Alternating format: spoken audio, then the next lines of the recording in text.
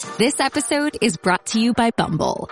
So, you want to find someone you're compatible with, specifically someone who's ready for a serious connection, totally open to having kids in the future, is a tall, rock-climbing Libra, and loves rom-coms with vegan pizzas on Tuesdays just as much as you do. Bumble knows that you know exactly what's right for you. So whatever it is you're looking for, Bumble's features can help you find it.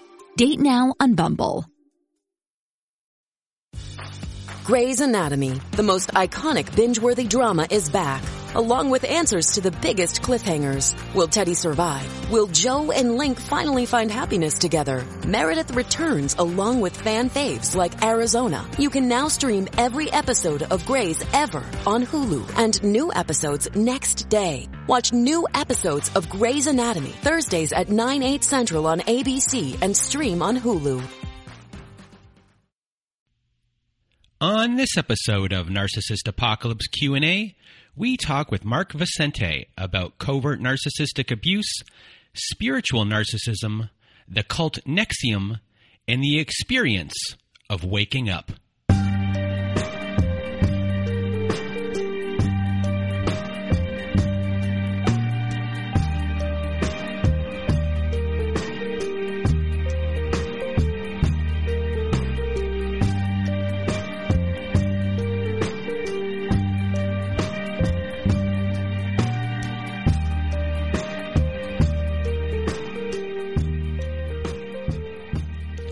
Welcome to Narcissist Apocalypse Q&A, everyone.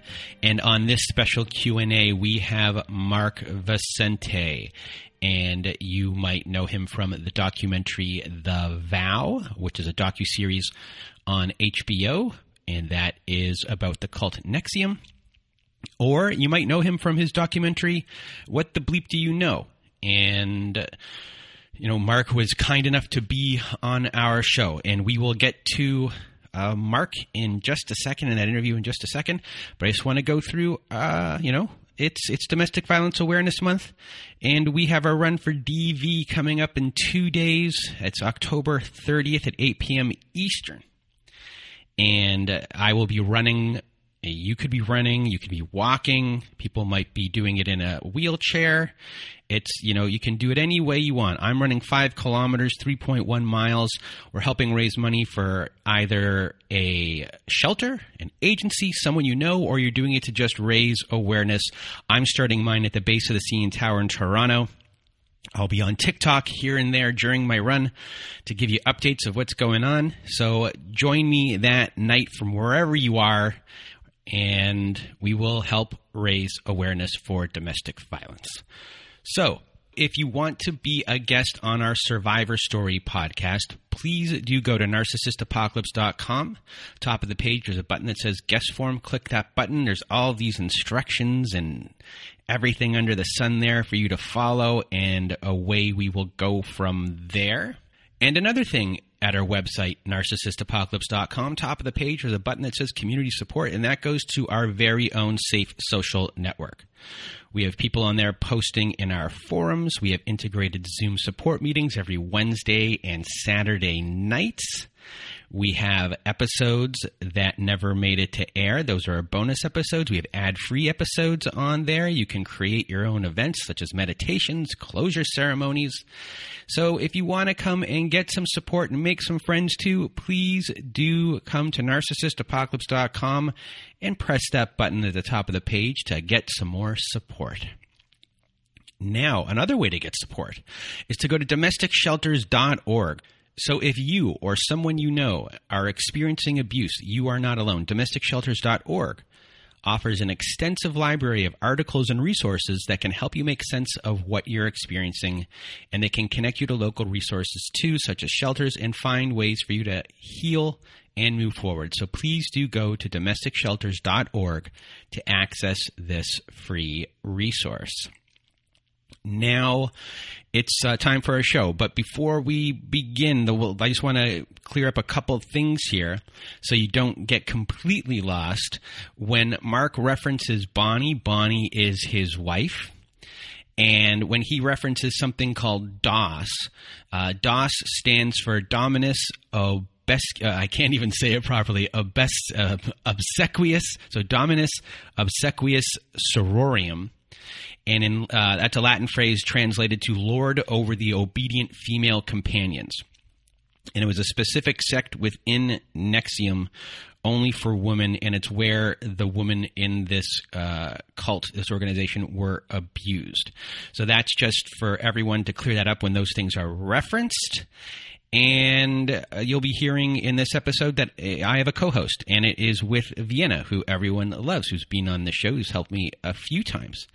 And it was just a great episode. We really go into depth on a lot of different things, into our own psychology, to the psychology of abusers. And I really want to thank Mark for being on the show, and we're trying to help Mark at the same time get some people to be in his documentary that are different from the ones that he's already had. Everything will be in the show notes. And now, I've been rambling at a crazy pace. I have to learn how to slow down. Here is my episode with Mark. Welcome to Narcissist Apocalypse Q&A, everyone. Today is a special episode. We have with us Mark Vicente. How are you?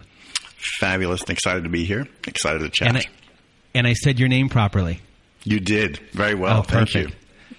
Although whatever country I'm in, it changes, so whatever.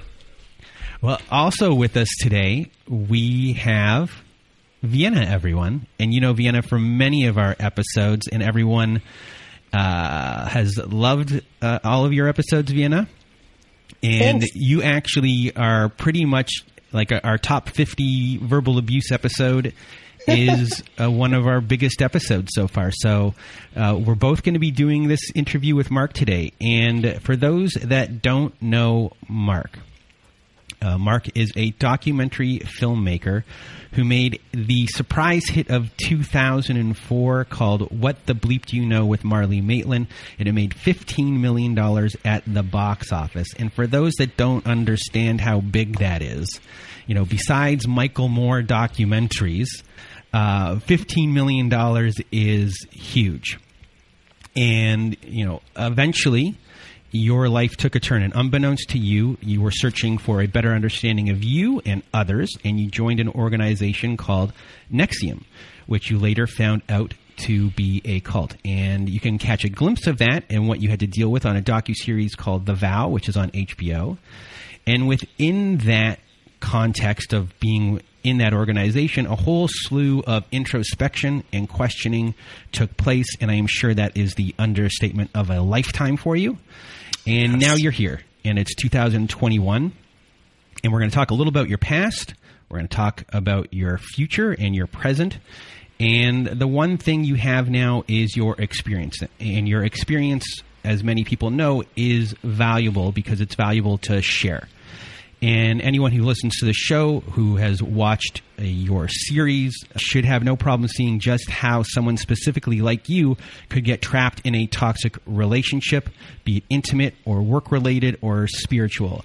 And that's what we're all doing here. And we're trying to educate ourselves to see the signs, patterns, or the red flags to prevent others from falling into these destructive patterns that ultimately end up harming ourselves and others. So that's a long spiel.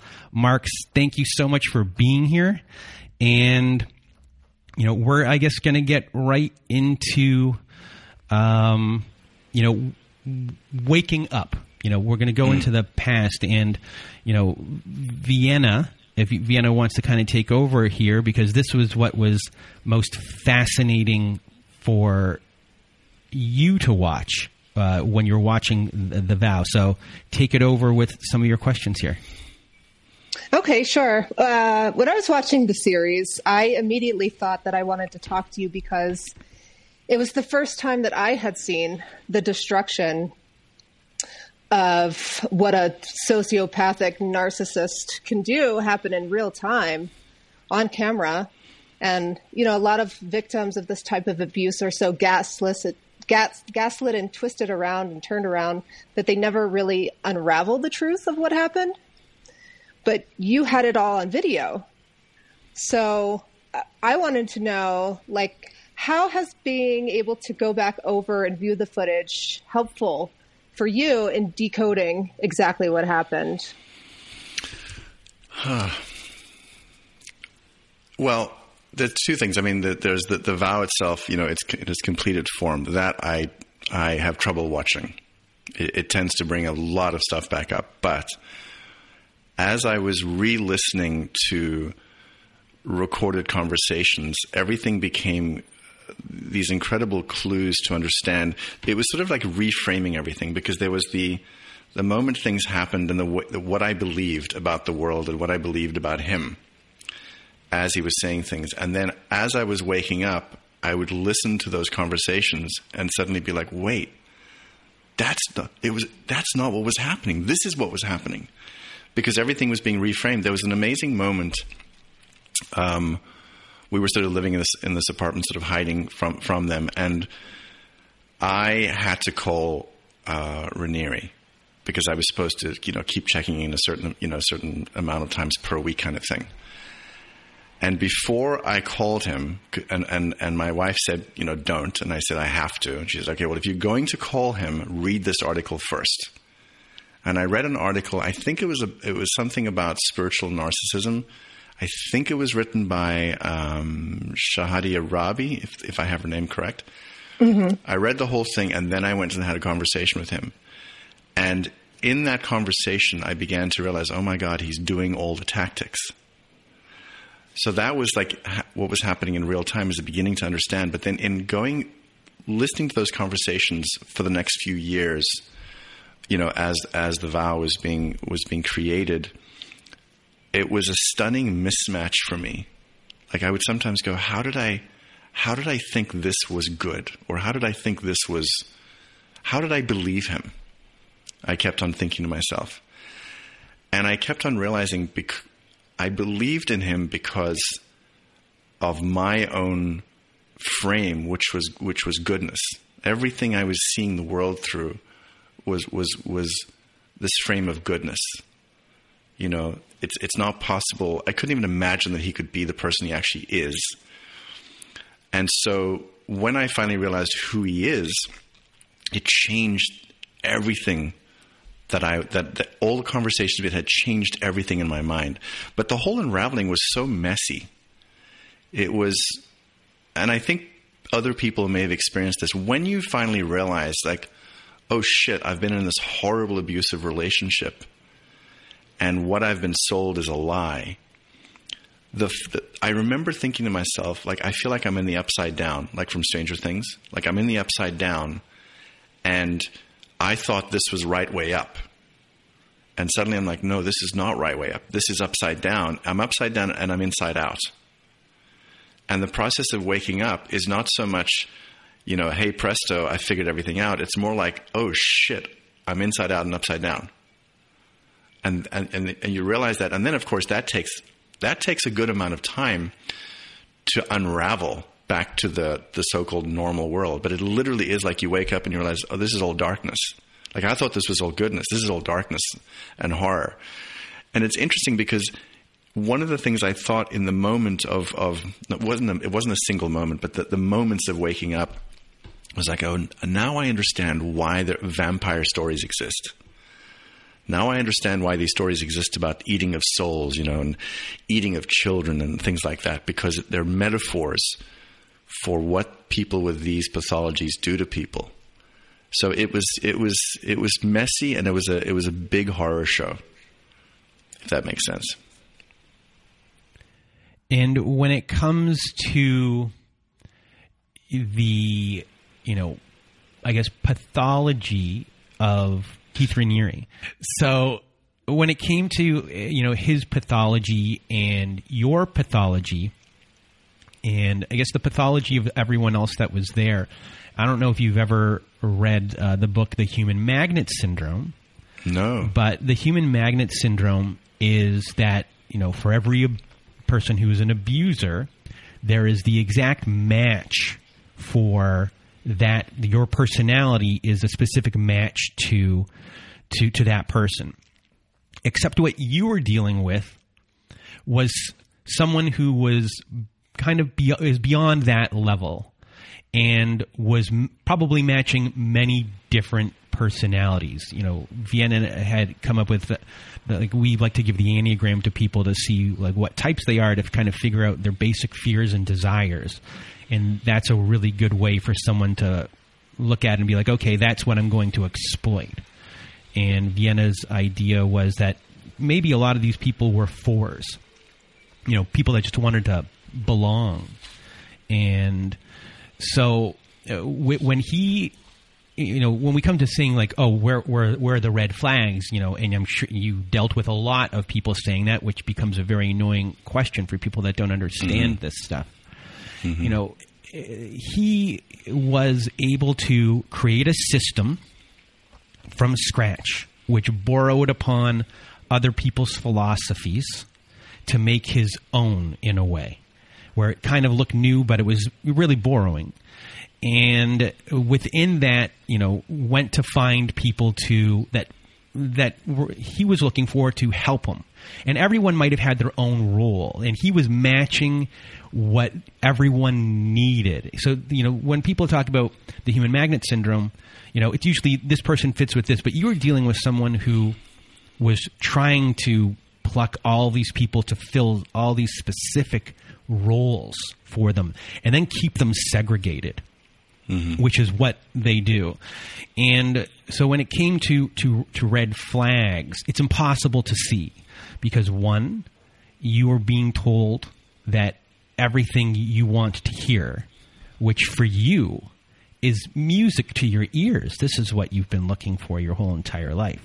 But at the same time, seeds are being planted very early on, immediately, to create the long con of everything.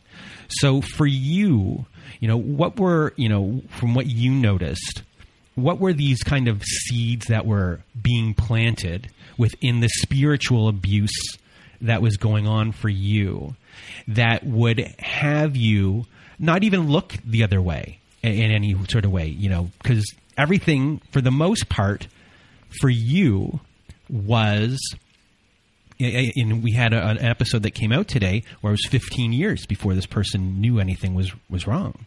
And for you, your story is, to me, the same in that sense of like, there was nothing wrong here because nothing was happening specifically really with you, or as far as I know. So can you kind of go about, like, I guess the tactics that were used to make you not look?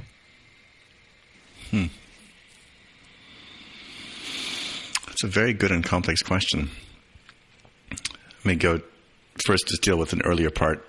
That organization ran like the NSA or the CIA. Everything was compartmentalized. So it's true, everybody was dealt with in a very separate way. He exploited everybody's, you know, deepest yearning, and the problem was that the educational model very quickly, very early on in the first few days, wanted to find out what are your deepest yearnings and what are your greatest fears. I mean, day one already, they're trying to find out, you know, what moves you. You know, eventually, what would you die for? You know, what are those things that really are meaningful to you? In the case of me, I mean, I remember he did ask me a lot of questions. I mean, hours and hours and hours of questioning, which I was like an open book. I was like, I got nothing to hide. I'll tell you. And what he was finding was a level of idealism that I had that was born from, I think, a lot of pain in my childhood and the things that I'd seen in South Africa, and looking at the world thinking shit is really fucked up and there has to be a better way. And I had this idealism of wanting to change the world, and something that I had thought about before, but he really drilled hard on, is the only way to change the world is you have to change you. You know? Don't worry about trying to change everything else. Change you, and the world will change. Now, that idea it's not a bad idea. It's a good idea. It's great. But what happens is, as the years went on, and every time I would say, look, there's this issue, there's that issue, I'd come to him with problems I was seeing in the organization. that's when this sort of what I call codified gaslighting would happen. It was baked into the education, which is basically stop focusing on the things in the external world, focus on your internal world, and make those changes in the internal world, which basically amounted to, in the end, you're the problem, not the external world. So nothing you're seeing out there is actually the problem. And I'd say, yeah, you know what? They're both the problem. And he'd say, well, you got to focus on you. So he would leverage my idealism and my desire, to be a really noble and good human being. And that's something that's been in me for a long time. You know, born from believing that I didn't have the goodness, and you know, born from a lot of pain. But he would leverage that desire of mine. And then what eventually would happen as the years went by, and this is when this whole crazy DOS thing started to happen, was the idea that, you know, we had to be like, almost like Navy SEALs, like put aside your feelings, you know. And I'm not saying suppress your feelings, he'd say, but in actual fact, you are suppressing your feelings. Put aside your feelings for a nobler purpose, for a nobler ideal. And that was eventually what, you know, gave birth to DOS, where people began to believe that, well, you know, pain is love. He would say things like, your ability to endure pain is true love. You know, your ability to sacrifice yourself for the benefit of somebody else, for a principle, that's true love. You know, giving somebody an ice cream cone because they want something is not true love. It has to hurt. And if it hurts, that's love. So what he was trying to do is connect all these ideas, and it was a long con. It took a long time, and he was, probably still is, although maybe he's not quite as happy as he was before, he always talked about practical jokes. He would play practical jokes on people for like months. And with me, he would do it sometimes as well. He would tease people about things for months. He would put little clues, and he would tell other people. He would triangulate. And he'd talk about playing these games. And then 6 months later, he'd let the person know, oh, it's all just a con, it's a ruse, it's a joke. It's a practical joke. And he talked about, as well, in his sort of selling model, and I think this is in the vow, he talked about these steps. You know, you can't get a person from, like, you know, the first floor to the 10th floor quickly. You have to do it in steps. Lifts, he called it.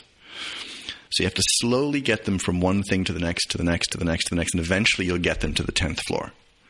So this entire thing he'd been doing was this long con. And the problem with a long con is very hard to see. You know, because going from zero to the first floor is like, it's not a big deal. Everything's not a big deal until it gets to the point, like it did with a number of us, like something's not right. You know, around 2017... end of 2016, beginning of 2017, I was saying things to him like, everybody's fucking miserable. And you're saying like that we're trying to help people have breakthroughs. They're not having breakthroughs. They're just miserable. And he would say, yes, well, you know, it's the dark night of the soul, yada, yada, yada. You're in the desert, blah, blah, blah. And I'm like thinking, yeah, you know what? It's been too long in the desert. I'm sorry. I know all the stories about being in the desert. It's too long. There's something wrong, you know? And that's when he started to really mess with my head. But it eventually got so apparent that I was like, okay, something is dreadfully wrong. But he was very smart there. Because he would say things like, yeah, something is wrong. You know, there's these different issues in the organization. And the last thing that I was thinking was like that he's the problem. I mean, at one time, I remember saying to him, there's a psychopath in the organization. I know it. I absolutely know it. I mean, everything is telling me there's a psychopath in the organization. And he'd say, well, like, who do you think the psychopath is? And I said, well, I don't know. I'm wondering if it's maybe Alison Mack. And he'd say, well, and he did something very, very clever. Clever in a horrible way. He said, can I ask you a question? I go, sure. He says, when you ask a question like that, are you feeling the thing or calculating the thing? And I'm like, oh, that's such an interesting question. Oh, am I feeling the thing or calculating? And suddenly I'm off. I'm off on some other thing. And my whole conversation, there's a psychopath in the organization, is gone. Mm-hmm. Because the thing I love is exploration. I love it. Well, Not as much anymore, but I loved it. To understand my process was fascinating. So every time I got close to an answer, he would ask me a question that would force me into sort of a recalibrating my own computer and defragging my hard drive internally, and I'd be like not focusing on what was happening outside anymore. It never occurred to me that he was the psychopath in the organization, because he kept on alluding to other problems and other issues. And as I said, when I started this diatribe, like the NSA or the CIA or the whatever, it's everything's on a need-to-know basis. So he'd allude to a problem in some division of the company related to some people. And he may use their name or may not use their name. And suddenly I'm thinking, that's true, there is a problem there. But I don't know, it's also related to this problem. So I would go to him with problems all the time. In other words, the flags were everywhere. I was like, I want to talk about this flag. I want to talk about this flag, this red flag, this red flag. And he keep on suggesting, well, it's because of this and because of that, because of this. And eventually, if that didn't work, then, we'll look at your process. So it was a profoundly, at first it seemed like a profoundly clever head fuck. Later, as I began to realize, no, this is just basic narcissistic abuse on a big level. It's just basic stuff. But it seems so clever because I didn't think that way. People have said to me, well, why did you not see it? I said, because I'm not a psychopath, motherfucker. Mm-hmm. Like, how am I supposed to think like a psychopath before I even understand that I'm dealing with a psychopath? And this is what would really get me upset. Like, in essence, I was like in many ways, like the Boy Scout that was the useful idiot. I said this actually to during Nancy Salzman's sentencing. I said, like I was the useful idiot. The person that was reaching for goodness, reaching for light, reaching for all those things. I was perfect to be used that way. I legitimized the quest, so to speak, for, I wouldn't say purification, but the quest for cleaning out the baggage so that you could be a better human being to put more goodness in the world, which honestly I think a lot of people want to be. But that was a lot of my quest, and he used it very, very well. So you don't see these things because you're not walking around going like, so he's a psychopath and blah, blah, blah. Now that comes later. That's the horror show. That's when you realize, like, 12 years of conversations I've been having with a lunatic who has this horrific pathology, who feels nothing. Maybe he feels a kind of thrill at, like, power. And there were interesting things, like being somebody that had always been exploring spirituality so much. I remember thinking at one point, he's so even, he's so calm, And this is the thing, people mistake that evenness for spiritual enlightenment. And sometimes it's just, motherfuckers, like, he's a psychopath. That's why he's even. That's why there's no ups and downs in that way.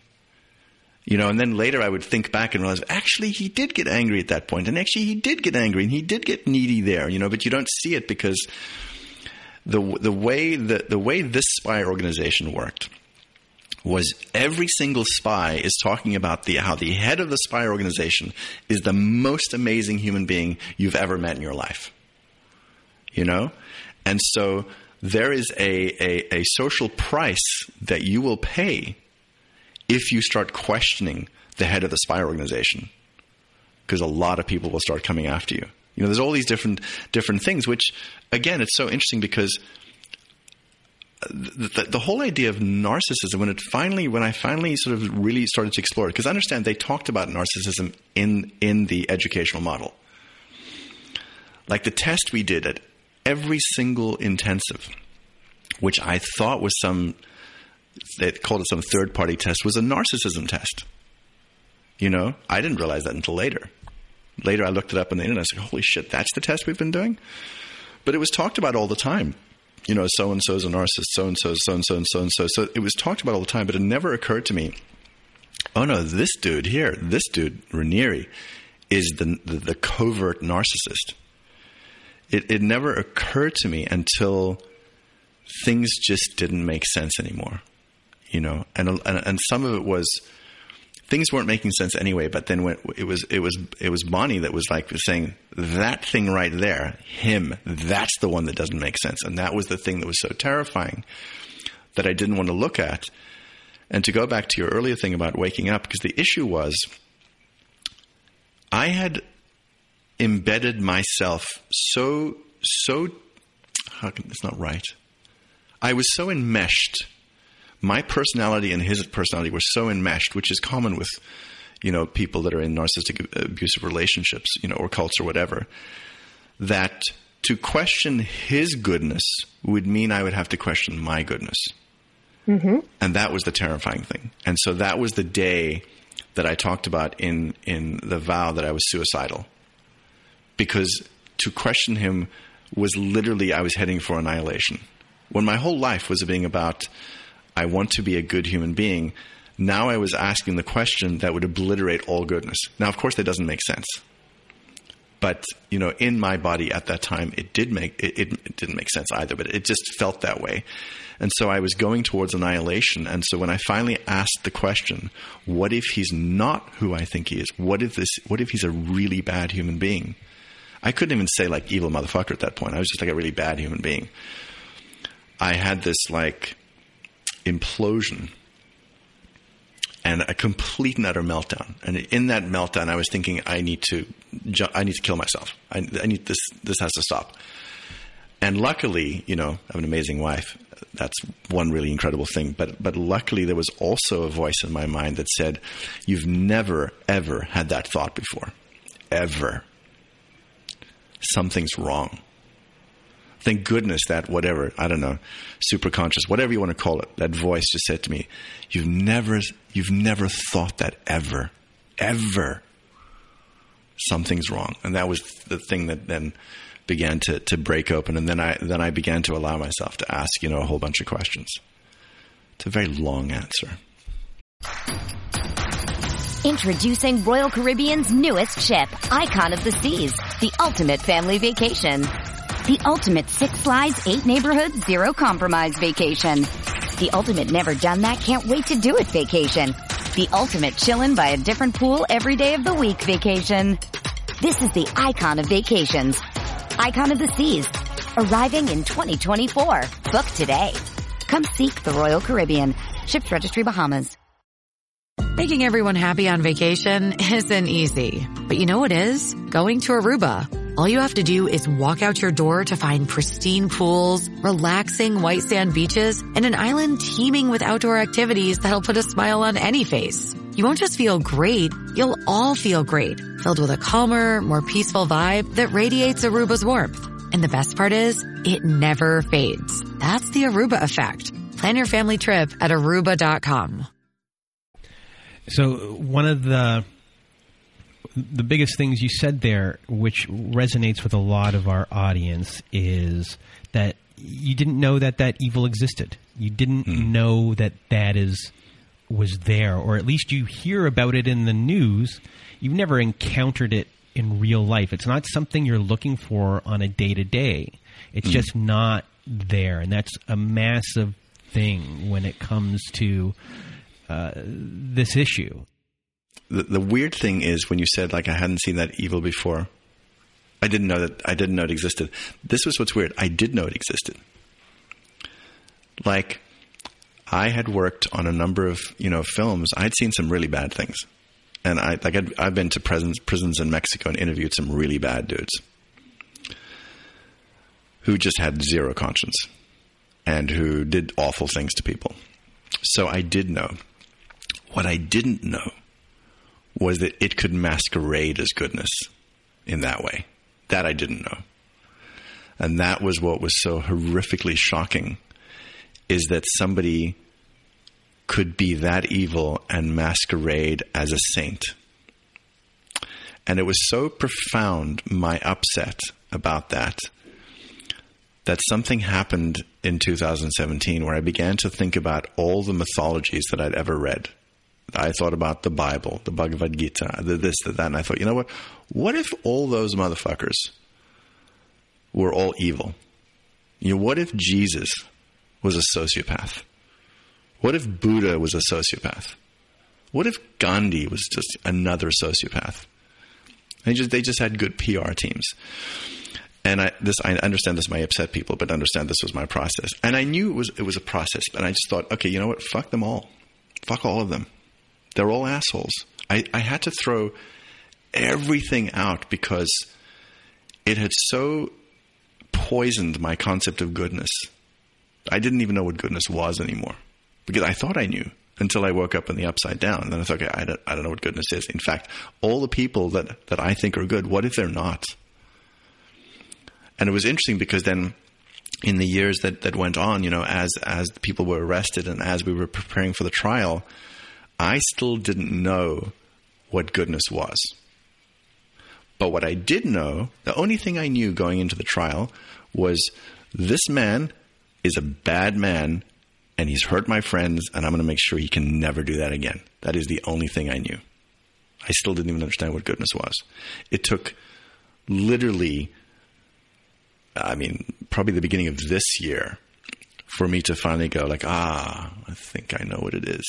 You know, it took a long time. So sorry. So what is it? It's the best I can come up with, and it sort of happened. It happened while I was in Portugal, just, you know, looking at the ocean, because I would do that a lot. I experienced it as a connection, like a deep, deep, abiding connection. I can't even use the word goodness, although it is that as well. That's an expression of it. It's sort of like it's like a humming. It's like the humming of everything, and the humming of everything is when you feel it. It sort of it makes you just break down and cry at just the beauty of it. It's so profound and so incredible. And I know people have words for it. You know, they have words like, you know, spirit or God or these different words. I don't know about any of those things anymore. I just know there's this humming. And in that humming, I was like,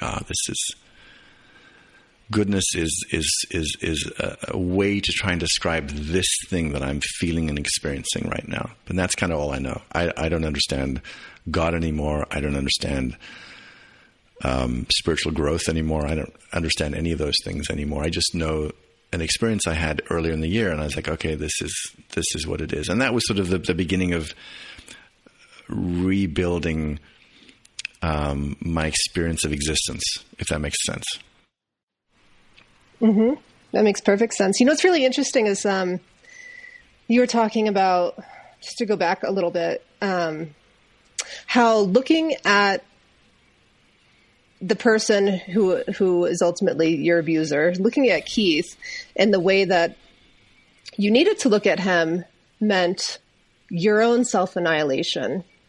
And I think that that's what a lot of people don't understand, is when you're starting to pick up on the signs and starting to pick up on the clues, and you're starting to think about what the hell is going on here, and you're starting to think about leaving, and you're starting to talk to other people about everything. It doesn't have anything to do with being embarrassed or seeing somebody for who they really are and how that affects you. It really is so internal. It's about everything that you've thought that has been distorted in this way. And it always comes back to you, and about that self-preservation that no longer exists. I just thought that was really interesting that you picked up on that. Another thing is, so I had this theory that, you know, the psychopaths and narcissists, they always have kind of like this end game in mind when they're going through the motions, whether it's to get married, to show my parents that I'm capable of love, or whatever it is. And I was trying to figure out what Ranieri's goal was with all of this. Was it just for power? Was it just for control? Was it for to enrich himself? And ultimately, what I came up with, and I would love your take on this, is that he was so aware, because he has this very high IQ, right? He's so aware of his own pathology and that he was different. And instead of trying to blend in with the crowd and infiltrate that way, I was looking at this like he was actually trying to get the crowd to blend in with him. He was trying to teach other people how to be sociopathic and how to ignore their feelings and how to have that flat affect and how to move through life in this way so he didn't feel so lonely. That's interesting. There's so much to unpack in there. So it's interesting because, on Apple TV now, the Foundation series is running. And he told me a number of times when I was still there that he had read the Foundation series with a friend of his when he was very young. And that set him on this path to help human beings, in essence, defragment their issues, because he thought that psychohistory was so fascinating. So he lived a lot in that sort of fantasy world as a kid, as many do. I think that he really believes that he is the answer to everything in the world, that his unique perspective is the answer. Now, people have asked me, is he aware that he is a malignant narcissist, covert, sociopathic, whatever? I don't think so. I think that or it's fragmented. Sometimes he is aware and sometimes he's not aware. But I do think that he is trying to get everybody to be like him, whether consciously or not consciously. And the thing that finally occurred to me, I remember going through these question sets and these sort of how-tos, how to be, how to behave, and thinking to myself, why do we need to do all this? You just feel it.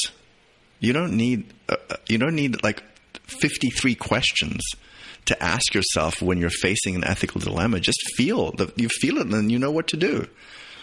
And eventually I realized, you need it. Because at some point, this guy realized he had to do something to get to create clear, good impulse control.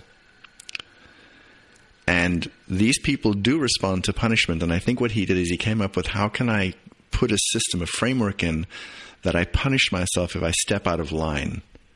Because if I step out of line, people will know exactly how different I am. Because he would allude to having this unique, different way of seeing things, blah, blah, blah. The entire education is an education to teach psychopaths how to behave like human beings. That's what I finally realized. And by the way, which is why people that are still loyal are still so trapped in behavior that is honestly seems to really lack conscience and gut understanding. And it was he eradicated gut instinct because I don't think he has a lot of gut instinct. He has to calculate everything. So he sort of eradicated it out of the educational model.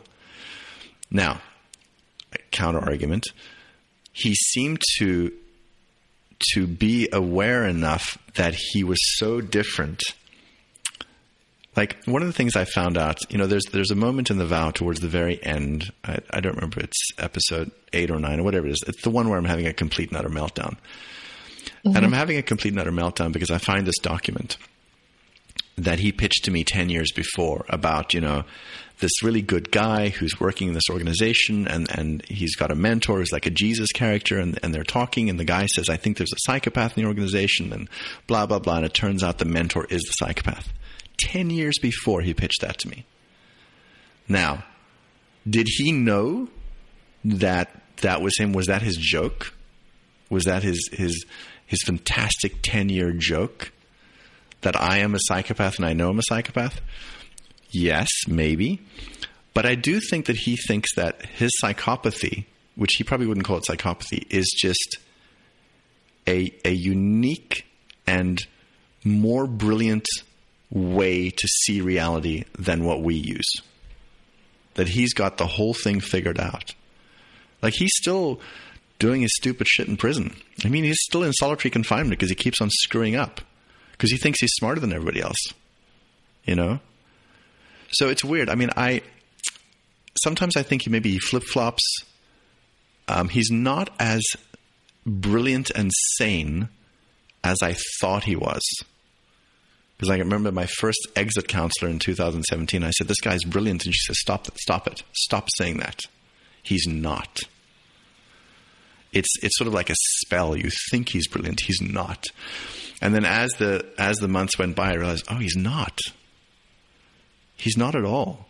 He's got a mind that sort of can break things down into small little parts. But there's so much word salad in there that when you're in, you think the word salad is brilliant. Now, is he strategic? Oh, yes. This man is strategic. I mean, he can hold thousands of lies in his head and remember who he lied to and, you know, who he didn't tell and did tell. I mean, until it started to fall apart at the end. But he could hold thousands of lies, you know, which the really good, and I say that in quotes, the really good malignant narcissists can. And the sloppy ones can't. You know, the ones that are not self-aware of that they're different somehow, they're just, you know, they can be very impulsive. The ones that are kind of aware that they're very different, they can hold a lot of lies in their you know, mind.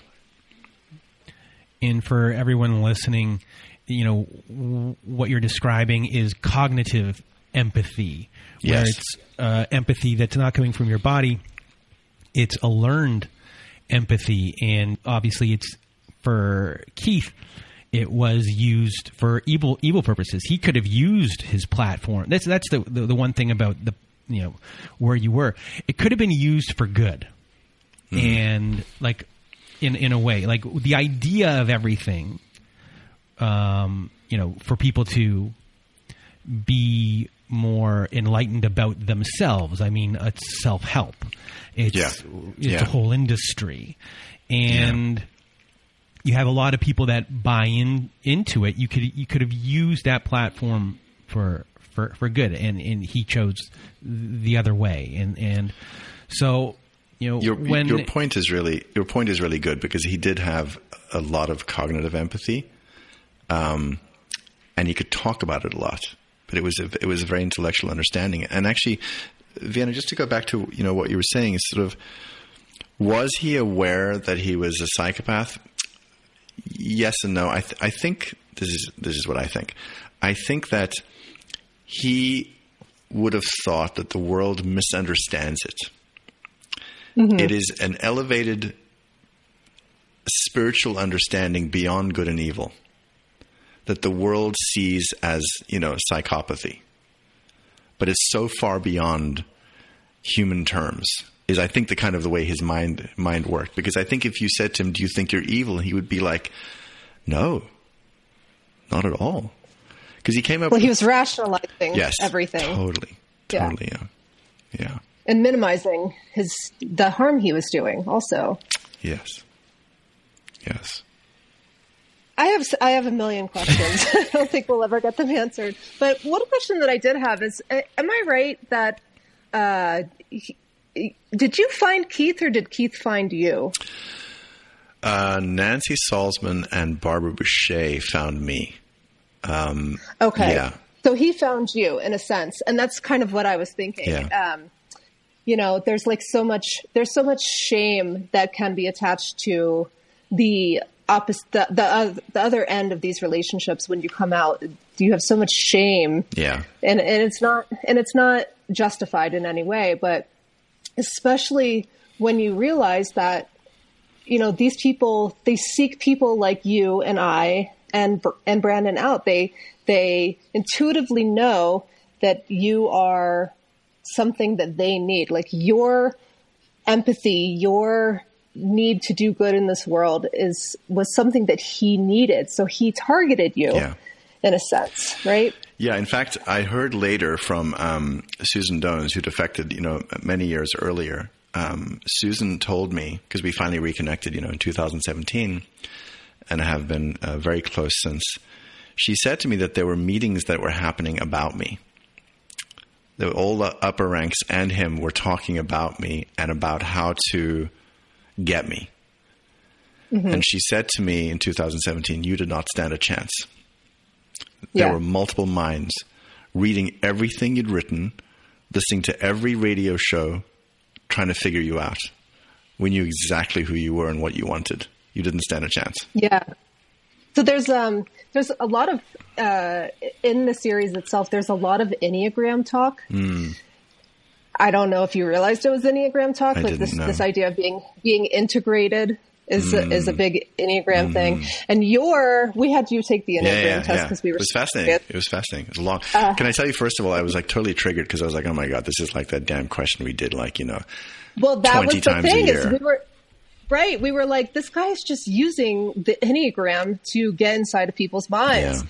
And your type is reformer. It's called the reformer, but more specifically, I think you're one with the 2-wing, which is the advocate. Or on the flip side, it's the idealist. So he knew right away that you had these ideals, right, and that your basic fear is of being corrupt or evil. He knew that. Terrible fear.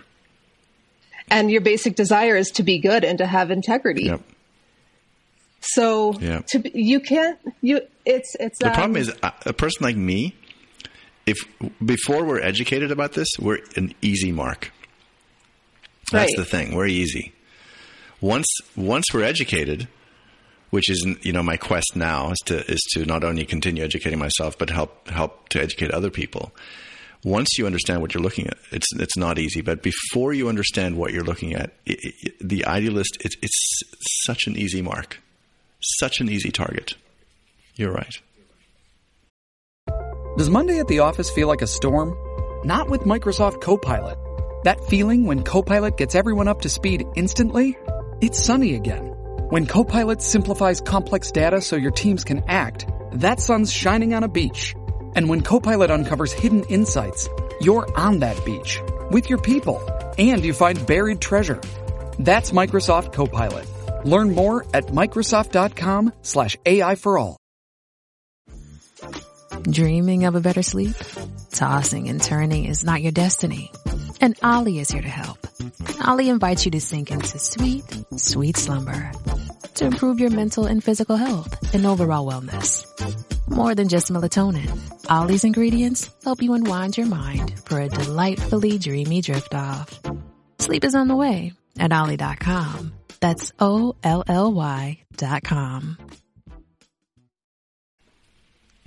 And when you were in the process of unraveling everything, part of your healing process was probably at first was just, it's let's get everyone out. That's the kind of the first thing that you're not even dealing with you yet. I mean, you were just like, let's get everyone out here. And in the process, you have learned so much, not just from your experience, but then you had to go and do research about everything that happened. I'm sure you looked up every little thing, like everyone has been on our show before. No stone was unturned here. Yeah, no, it's true.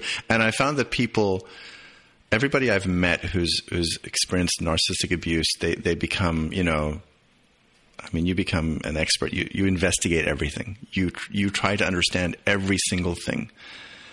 And it's been amazing in some ways because as I learned, read more and more books, about cults, about coercive control, about narcissism, about all, different things, and I met a lot of amazing people. I could start to make more and more sense of what happened because the burning question at first is how the hell did this happen? And everybody comes up with, simple, stupid answers, Well, you're weak. Okay, great. That's an answer? What do I do with that? Okay, I'm weak. Everyone's weak. So what? Does that mean that psychopaths are strong? Of course, I got very angry at a lot of people. But now that I understand more, and there's so much more to understand, and there's so much more, personal work and investigation that's still going on because, as you said, for many years, I couldn't really attend to myself. I had to we're just fighting. Once the trial was over, then it was like, okay, so now I can start paying attention to me. And I was a mess. I was just a mess. I was just obliterated and drained.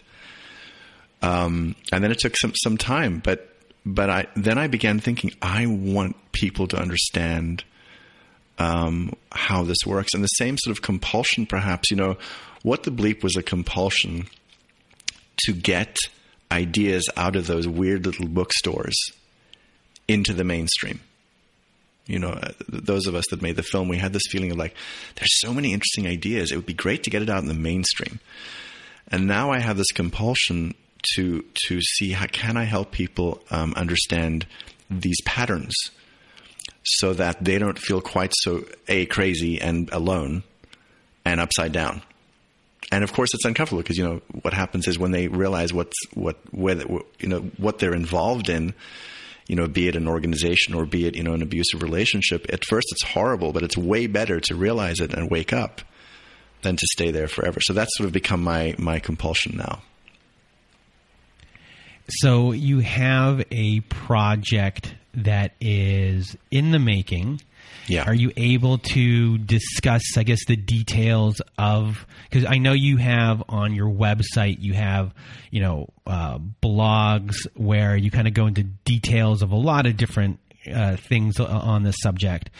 And you've made, I think, two, I don't know how long I've looked for the documentaries, the two on Narcissism, or they might have been shorter.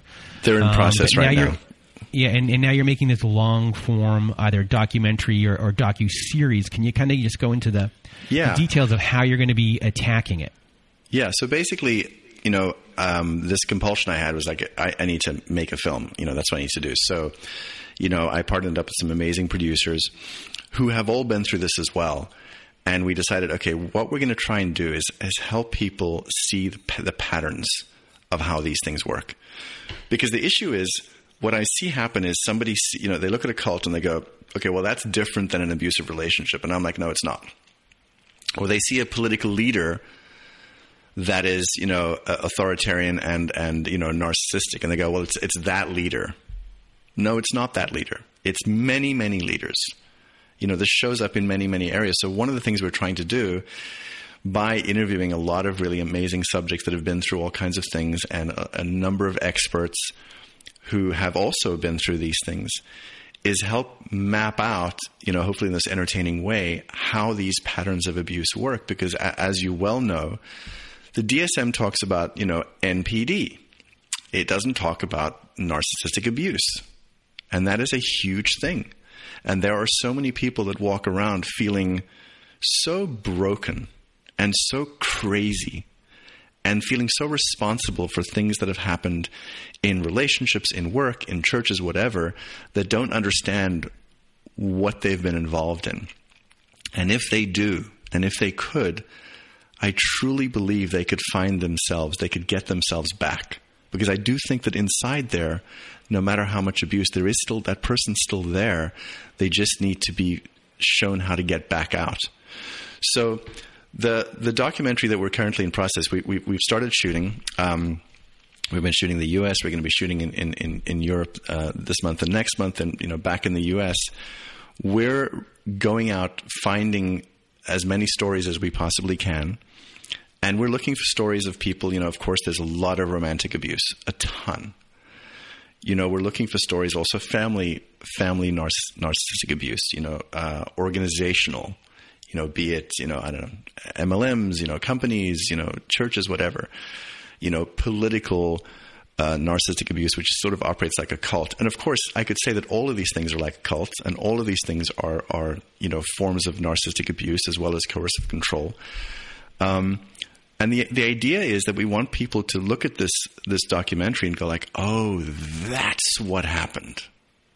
Because there's nothing quite like seeing somebody, and yes, it's hell at first, but seeing somebody go like, my God, this makes sense now.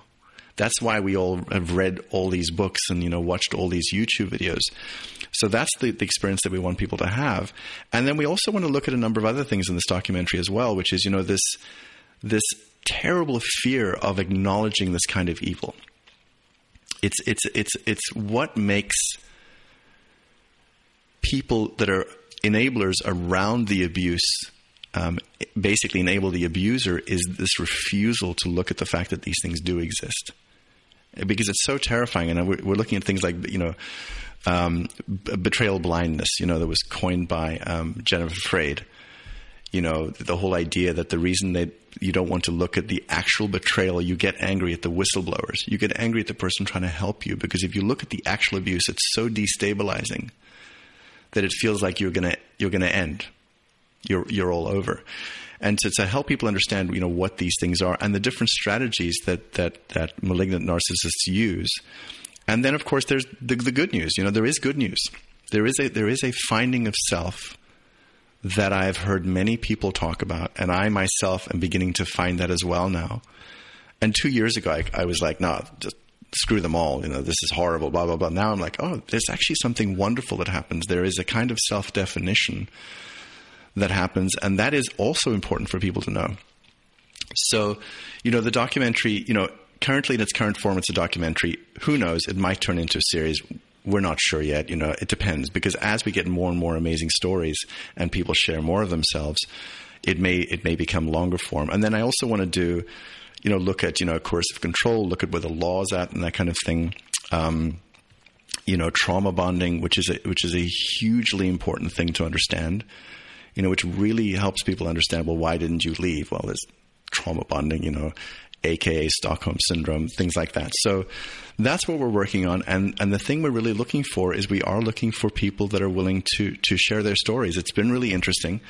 We have an enormous number of women that have come forward to talk, and very few men, which has been really interesting. And I've been talking to a few of my male friends who have been through this. And I'm like, what is it? And they sort of say, well, I think we're just so embarrassed that this happened to us, And I was thinking, that's so interesting, because it seems to me that women are more able to talk about these things, perhaps because they're more emotionally connected, and perhaps because women can process emotions better than us guys. But that is something that we're also looking for, is men that will come out and actually talk about some of the abuse that they've been through. So we're open right now to, I have this link on my website, which is sort of an intake form, which anybody, listening to your show can fill out if they want to, I think it's markvicente.com/your story, I think is the link. But we'd love to hear from people, because I believe that the people that are doing all the bad shit in the world are the people with these kinds of pathologies. And we can go and try to feed the homeless and do this and do that and save that fish, and that's all good stuff. It's amazing stuff. But this thing is, it keeps happening because these people work their way to the very top of the food chain, and they're the ones making all the decisions. And unfortunately, in our society right now, people look at people in power and think like, oh my God, they're taking care of me. They know what's going on. And you see politicians are unmasked. There was a politician, I'm not going to name him. There was a politician in New York, who during the pandemic was there every day on television, and everybody felt like, my God, this man has our back, And meanwhile, we knew the things that were going on behind the scenes. There were women that were speaking out about the things that were going on, and we realized that this is not a good human being, but this is a person who's, come across as an authority. And so everybody believed in this person, and now they're like, oh my God, I can't believe that they did these things, and et cetera, et cetera. So the covert narcissism is such a huge issue in our world. And it's not to say that we want people to tear every single leader down, but if at least they can understand what they're looking at, they can maybe see the signs and maybe not give some of these people that much power. Because these very powerful people are the ones that are putting, into place all these different world policies that are sometimes not good for people. I mean, the sort of, corporate abuse that happens, and then the resulting poverty that people are experiencing is horrific. And usually, the people that are making those decisions are people with no empathy, because they don't care. Why would they? It's all just chess to them.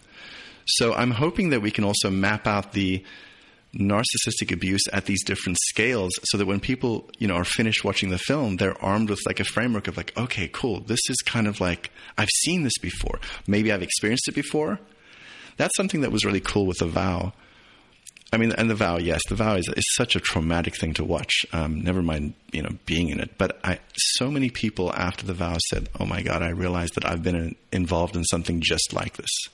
Or I was involved in just something like this, and I've been blaming myself all these years because I didn't realize what was going on.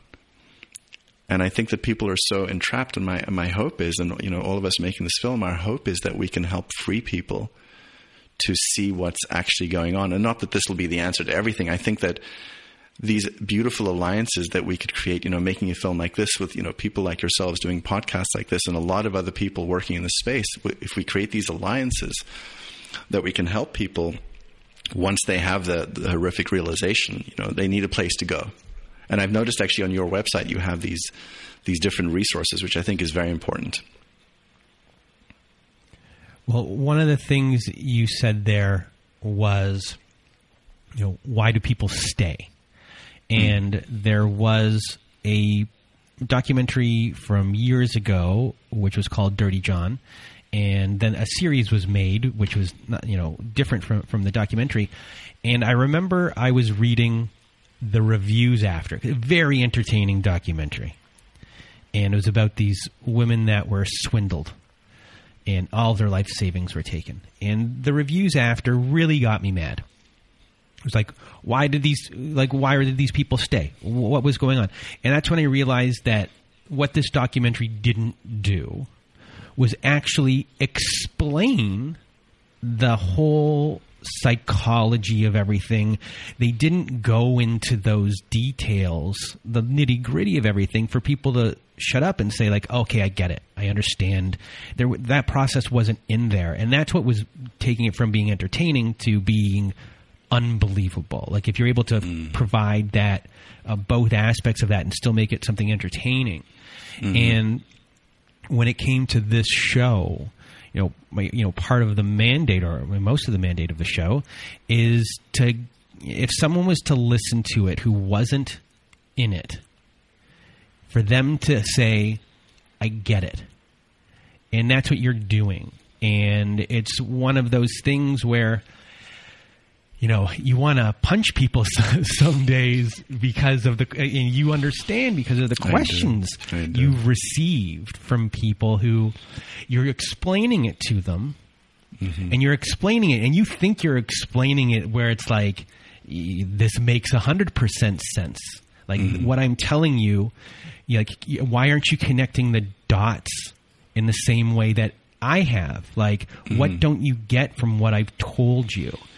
And sometimes things have to be mapped out for people in a way that goes beyond, a scope that you thought possible. They just mentally can't get there. And you're about to embark on a project to do that. And it's one of those things that is needed, because it's not just needed for us. It's needed to be in school, right. Which is a big thing, because, if someone doesn't know this exists, or doesn't know that their family is a little bit dysfunctional, what is, because when you're growing up, you have no sense of what is right and what is wrong. This is your normal. Right. And kind of things grow from there. Your belief systems grow from there. Right. And who you are, it grows from there. And, as I say a lot of time on the show, sometimes it's the most innocent belief in the world that might carry you through, which is like an innocent belief would be something along the lines of relationships take work. Right. And before you know it, you have, relationships take work. I'm in this relationship. Relationships take work. And then all of a sudden, all the claws are in you, and you're in so far deep, you don't even know. As you said, you're in the upside down, and your insides are out. And you have no idea what has gone on. And at that point, things aren't right, but you don't know how to unwind, unravel those types of things. So with your project, trying to tackle that issue, is there a way that you're going to try and map things out in a way to make it, understandable and digestible? Yes.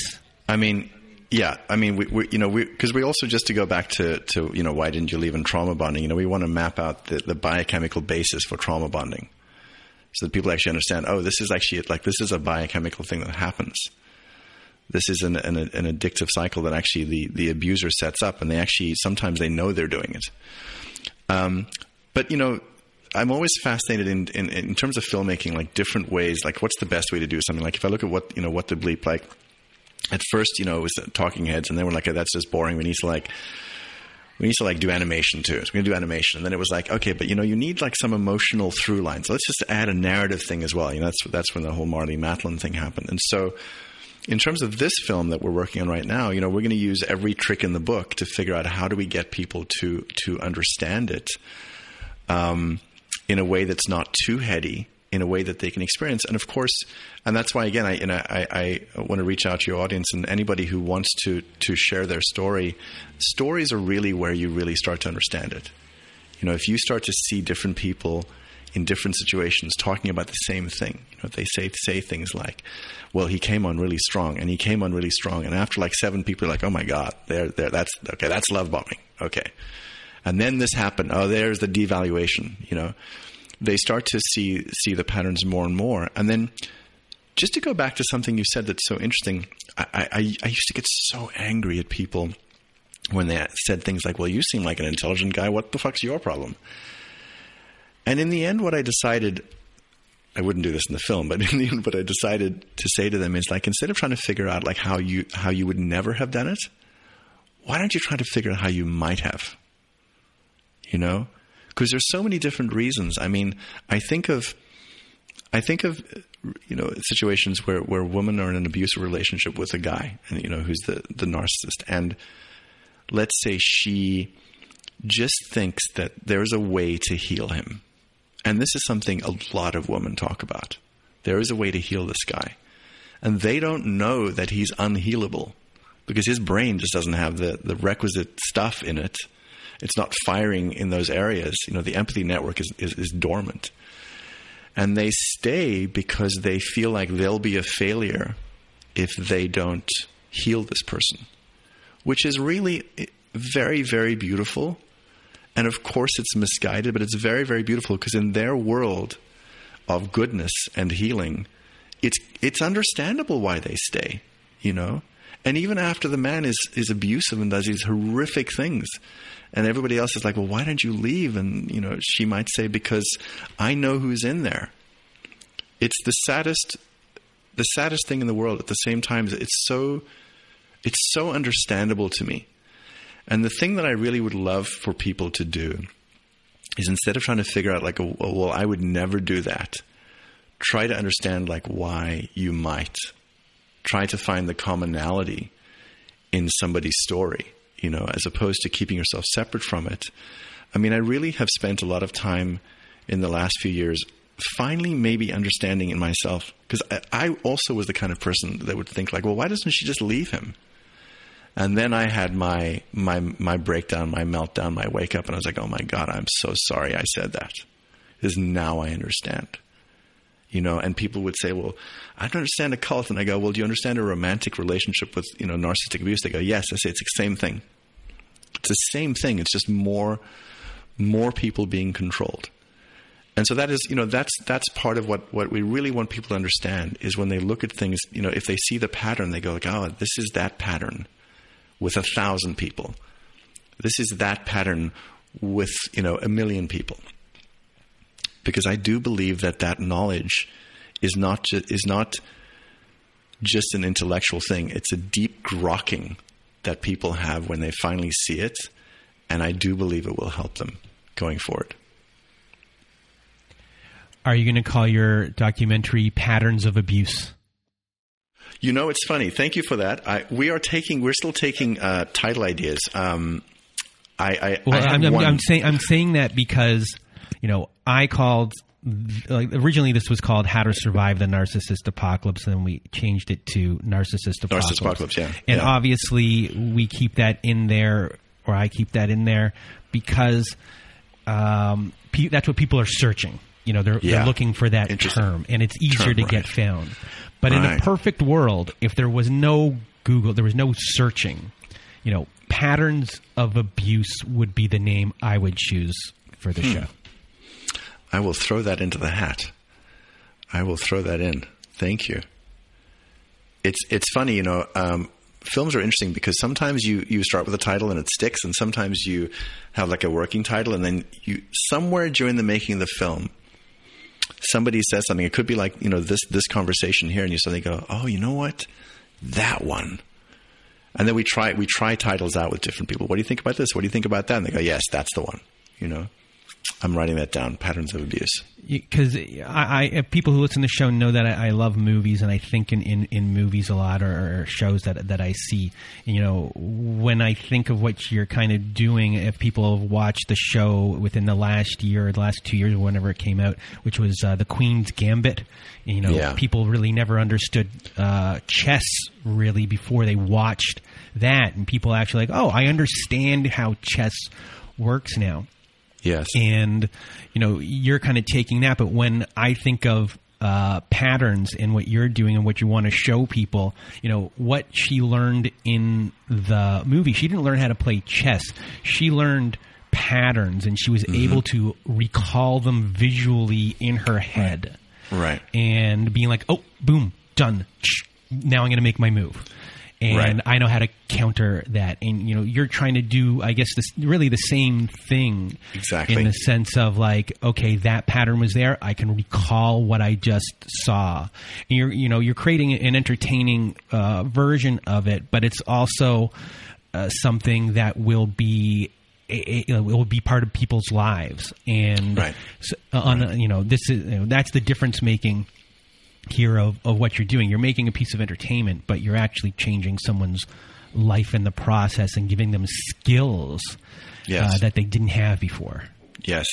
No, exactly. And also like shows like yours, because I think I've listened to, I think 2 of them, but I was looking through the list of things and I was thinking it's so interesting because in every one of these episodes that you have, in essence, you're talking about the same thing. You're talking about the same patterns, and people being able to hear it again and again and again, I do think is very helpful. So, you know, you have a podcast, you know, we're wanting to do the same thing, you know, with a film. And yes, there's, you know, interesting challenges like how do you make it entertaining? How do you make it digestible? How do you make it understandable?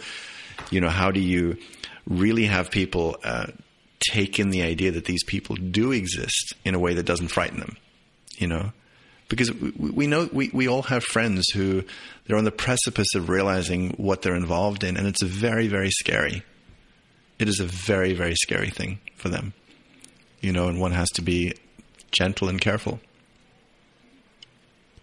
Vienna, do you have any questions? No questions. I think the hard part about bringing this kind of thing into other people's conscious awareness when they haven't experienced it, it's tricky and it's difficult. And that's, you were talking earlier about how you're starting to see the light at the end of the tunnel, or the bright side of going through something like this. And that for me is the bright side. It's the growing of your consciousness. To have something like this in your awareness is something that's rare, that a lot of people don't understand. And it's this like expansion of your mind. Right.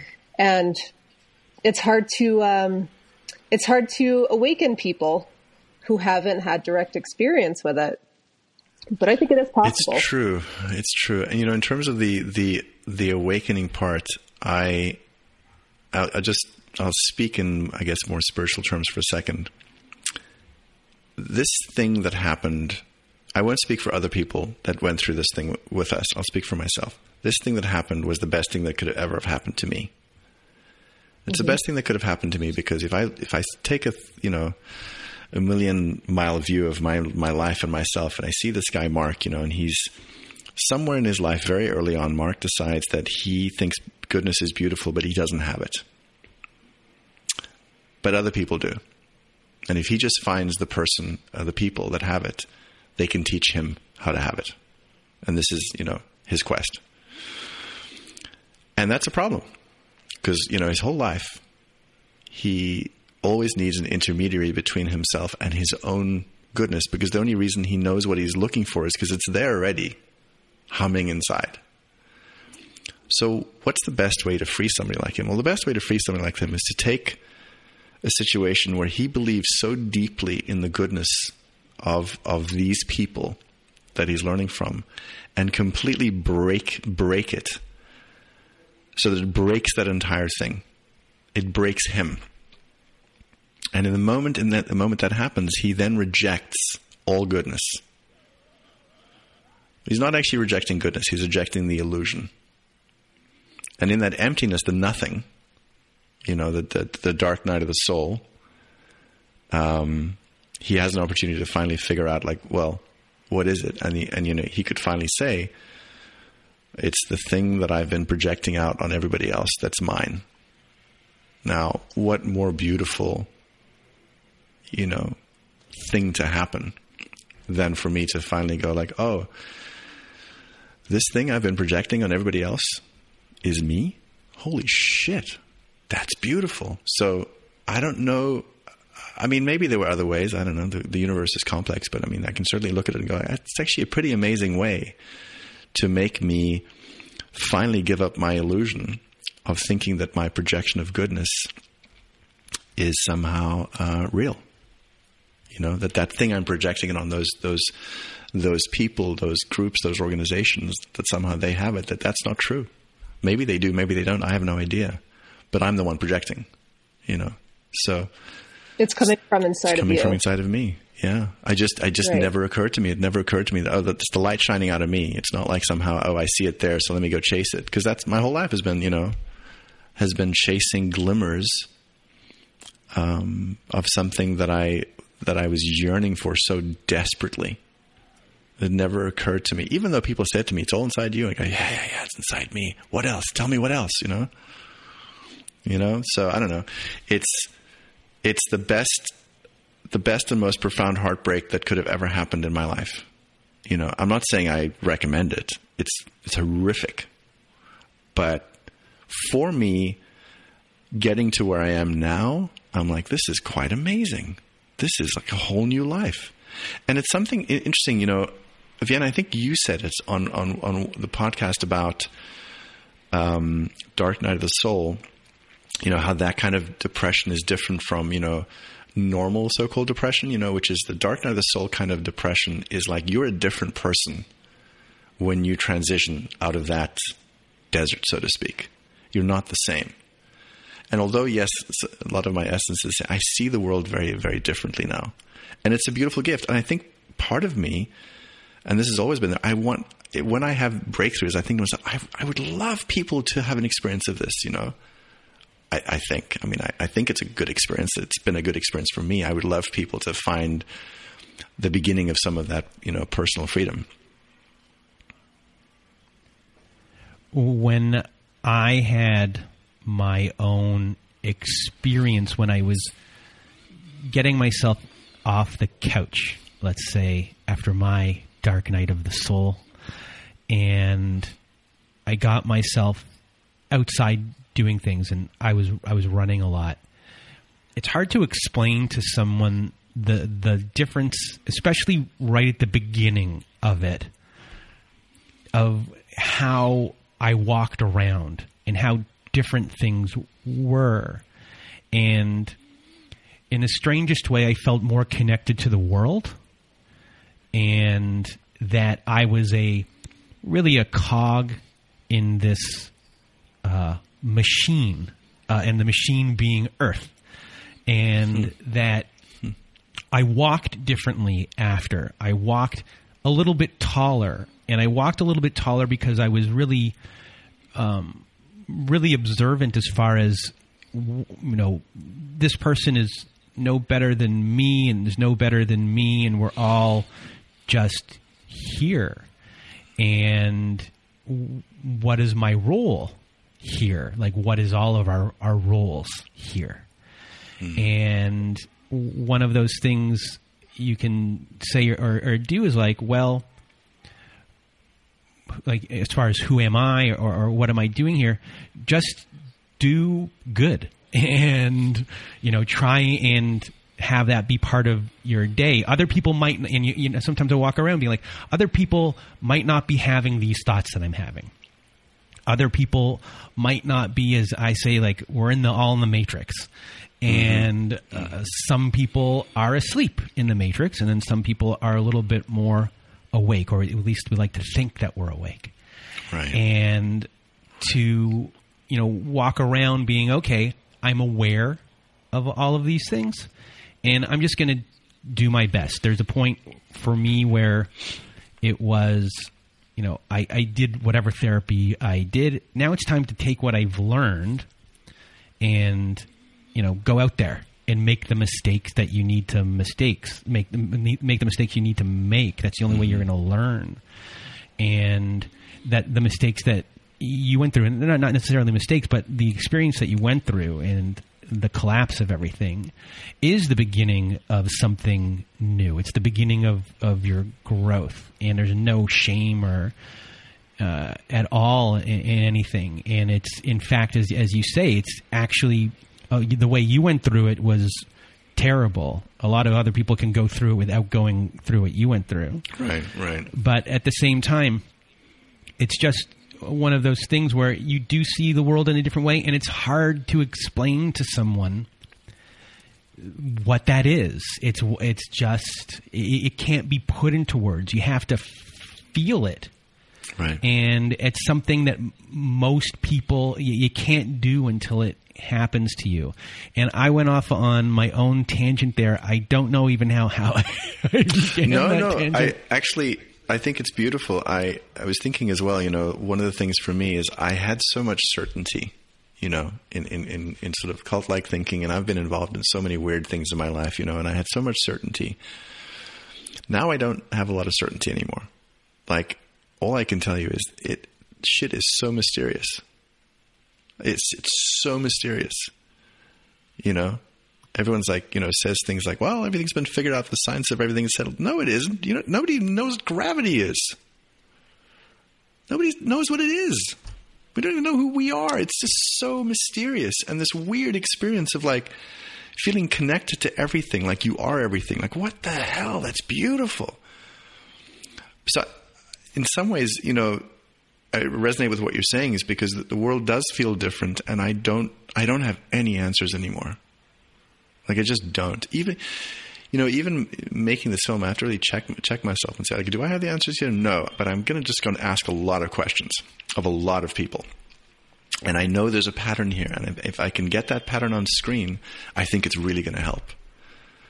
But, I don't know. There's so much that I thought I knew. There was so much profound arrogance. And now I'm just like, man, I don't know. And now that I don't know, it's like way better. Way better. If that makes sense. It makes total sense. Yeah, there's a lot of forward thinkers in the arena of domestic abuse or verbal violence, blackmail, whatever, who share the thought that we aren't all living in the same reality. There are people who abuse others, and they're in one reality. And there are people who are victims of abuse, and they're in another reality. And there's all these levels of reality. And that's why it's so difficult to communicate in a way that gives an understanding to everyone, because we're just not all on the same timeline in a sense. Right? Yeah.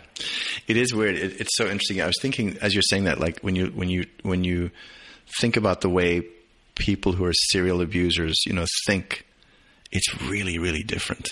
And look, I'm not making this film for them. I mean, I don't care, whatever.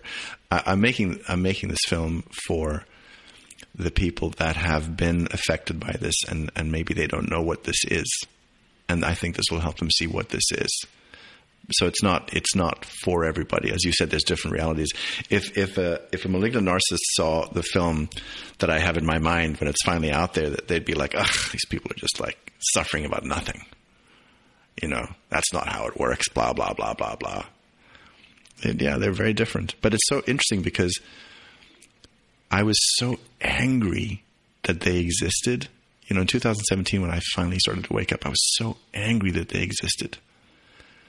And now it's more just like, well, they exist. Can't do anything about that.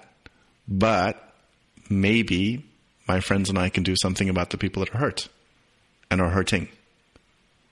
Well, that's what Dr. Ramani says. And I think you're going to be speaking to her in the documentary in one of her books. It's like, the Pandora's box here has been opened. They're not going back into the box, and society is on a way where this is only going to be a little bit more prevalent. The best thing we can do is teach prevention as far as or knowledge early on, so people don't, they know what to do and go. And you're part of that process.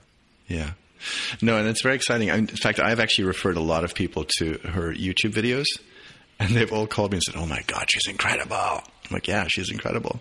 And look, I think that I know the word gets used. I know the word narcissism gets thrown around a lot, but there are some beautiful resources out there now, And I've heard, by the way, that your show has grown very fast. Well, we're it's 3 years in. And right now it's picking up a lot more steam. We're a pretty grassroots show, but now it's getting pretty, like every month it's getting much bigger. So I guess one last thing, Vienna, before we end off, do you have any last questions for Mark? No questions, but just in typical me fashion, I wanted to. I poked around in your natal chart a little bit, Mark. Just because I don't have your time of birth, which would make this is a huge problem. I have never been able to find my time of birth, which is why I've never had a completely accurate chart. And I have a bunch of paperwork that I brought back from the U.S. To Portugal because I'm going to scour through it and see if it's written anywhere. Because my mother doesn't remember. She doesn't remember.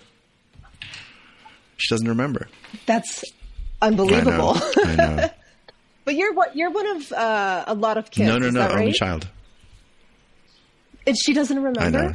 Well, I was a Caesar. It was a very rough birth, and eventually I was a Caesar, and I think she was drugged up or something.